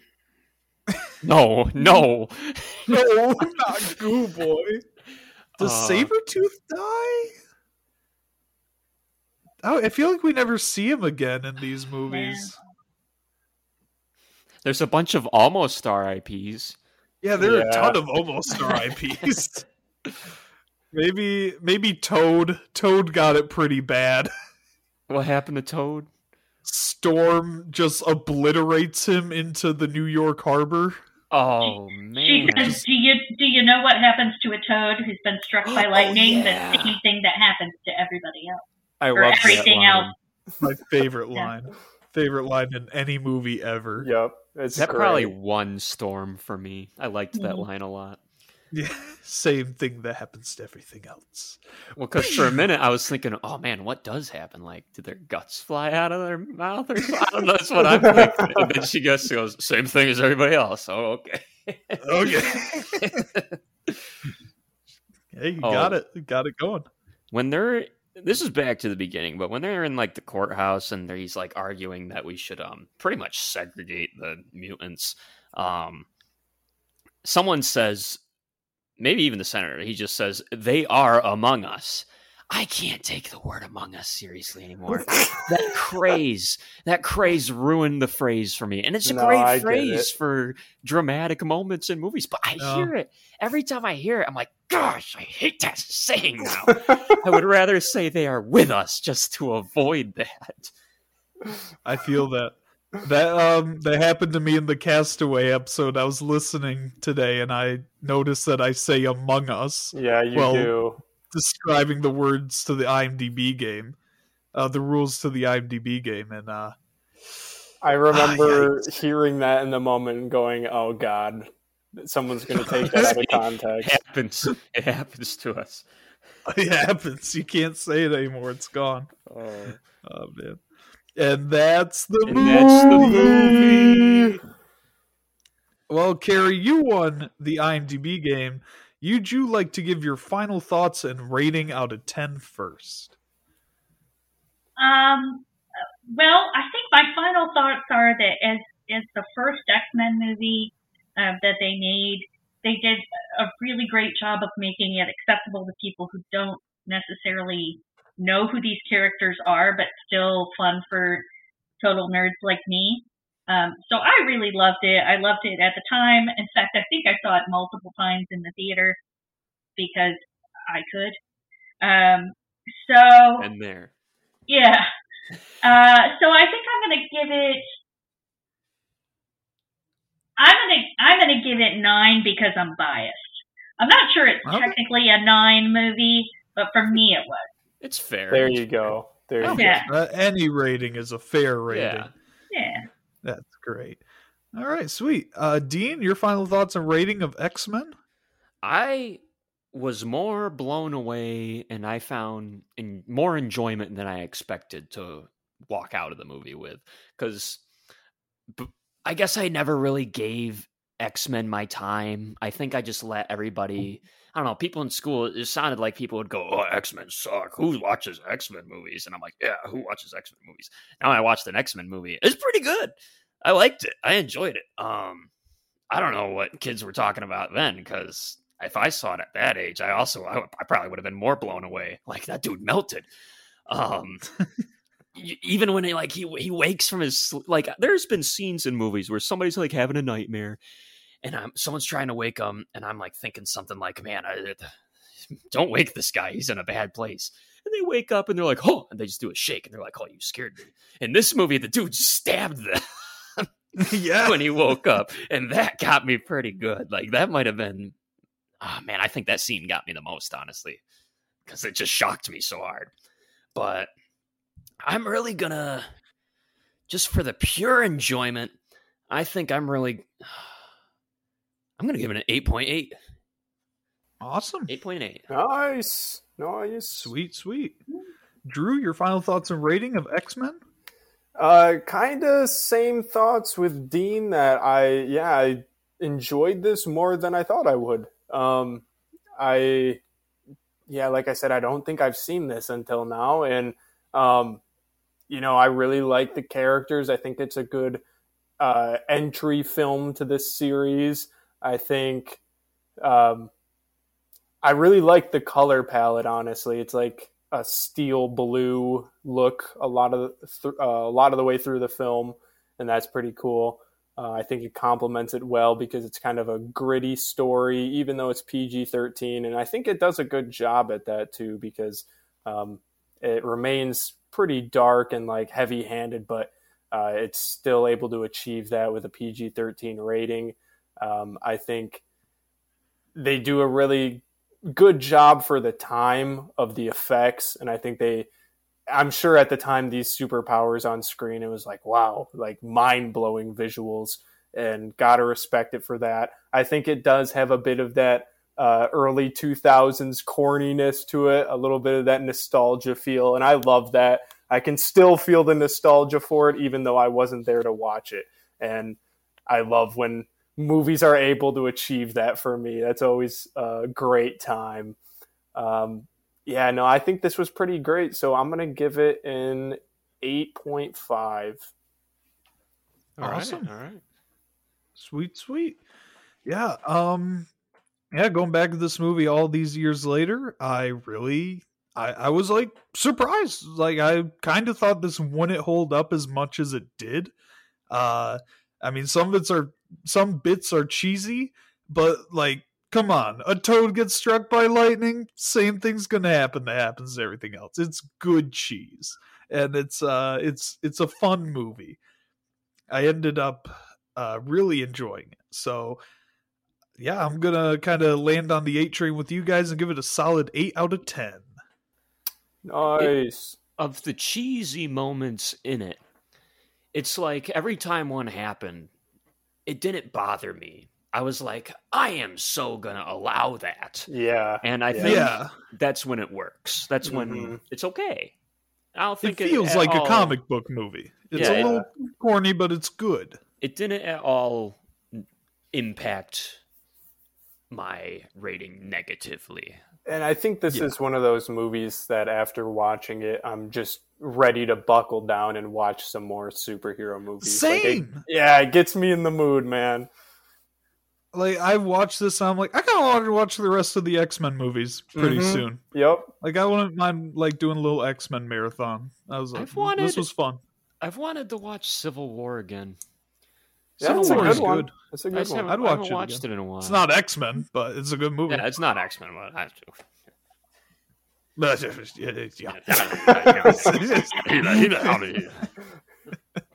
Yeah, well, Carrie, thank you so much for bringing us X-Men. If people wanted to find you, all the books you're selling, everywhere you are online, where could they do that? The 2 best places to find me are my website, which is carrieharrisbooks.com. And then when I'm trying to procrastinate writing every day, I'm on Twitter. And I'm Carrhar, Carrrhar. Thank you so much for bringing us X-Men again. Go check out Carrie, all the things she's doing. Go buy the Dark Avengers book. Go on her Twitter today. I witnessed history. A bunch of people came together to do the alphabet of Marvel characters in a thread that she started. Yeah. It was my end game. That was my Avengers end game. So go support and check out everything she's working on. But fellas, 2000s month is not over. We have an extra Monday. We love our extra Mondays. It's been a hot minute since we did a fan vote episode. And we did Drew, clear your throat. Yeah, everybody cleared their throat. We're good? Yes. It's been a hot minute since we did a fan vote episode. So we each submitted a movie to our social medias, which I'll plug at the end. You could have voted, listener, on what movie we cover next week. But if you didn't, it's too late. We got a lot of votes, and I had the total somewhere. I'll bring it up. But Dean, what movie did you submit for 2000s? I submitted The Road to El Dorado.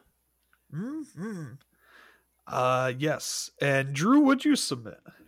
I submitted Iron Man. Nice. Good classic. Mm-hmm. And I submitted The Human Centipede. Oh, yes. We got a total of 41 votes. So thank you to everyone who voted. And coming in last place with 10 votes, we have The Road to El Dorado. Dang it! Sorry, I'm not talking about that next. I want to have a moment to thank my 10 supporters. We stood strong. The count! We stood strong. We'll get them next time. Yep. Keep your heads high. Coming in second place with 13 votes was Iron Man. Oh no! God. And the winner with 18 votes was The Human Centipede. I knew this was going to happen. I knew that. No. You put power in the hands of the people, and they always choose to screw you over. I am shaking. I'm shaking. You're trembling. Literally shaking and crying right now. All right, well, Human Centipede next week, baby! Yeah! Oh, so excited to go down this horrific trip again. I think, Me too. I think I'd want you guys around for support. Moral support. All right. Maybe we'll have to work something out. I think my brother Will was talking once about, we were in like a horror movie topic chat, and he was saying how he'll like put on a movie in the background while he works or something to like just keep noise in the air, you know. It doesn't like the silence. And he put on Human Centipede. And that was the one movie that he turned off from being in the background, because Dang. even the ambience. Yeah. Nah. Playing Human Centipede in any room just immediately changes the mood. Changes the vibe of the room. Yep, it does. I don't want to say people enjoy this movie, even if you say you enjoy it. I don't know. I don't think people do. You just get so shaken that you're like, that was fun to be so shaken. You know that this had to be someone's passion project. How else did it get made? Like 3 times. Yeah, and 3 times no exactly. less. Dean, have you seen this movie? No. Oh. Wait, have I? I might have a long time ago from you guys. I know you guys did a marathon without me, and for some reason I was upset over that. Oh, don't be upset. Don't be upset over that. Well, you kept making inside jokes. Like, I'm going to save this man so I can kill him 2 times. That is a great... I never saw that scene, but it sounded funny. Yeah, that's a great scene. But it's not in this movie, so don't look forward to it. You'll have to watch 2 more to even get that joke. Want to. Well, sweet. That being said, this was our 50th movie, guys. This was our 53rd episode, our 50th movie. Oh, I was going to say, didn't we pass our 50th episode? No, but yeah, we now have our top 50. Did. Very cool. So, Drew, with all that being said, where can the people find you and all the good things you're doing online? Gaming content, Naughty Bear Freak. Find me on YouTube, all social media. Find me at Instagram as harvey.barker.photo.video. He'd be very excited if you followed his gaming content. Be so excited.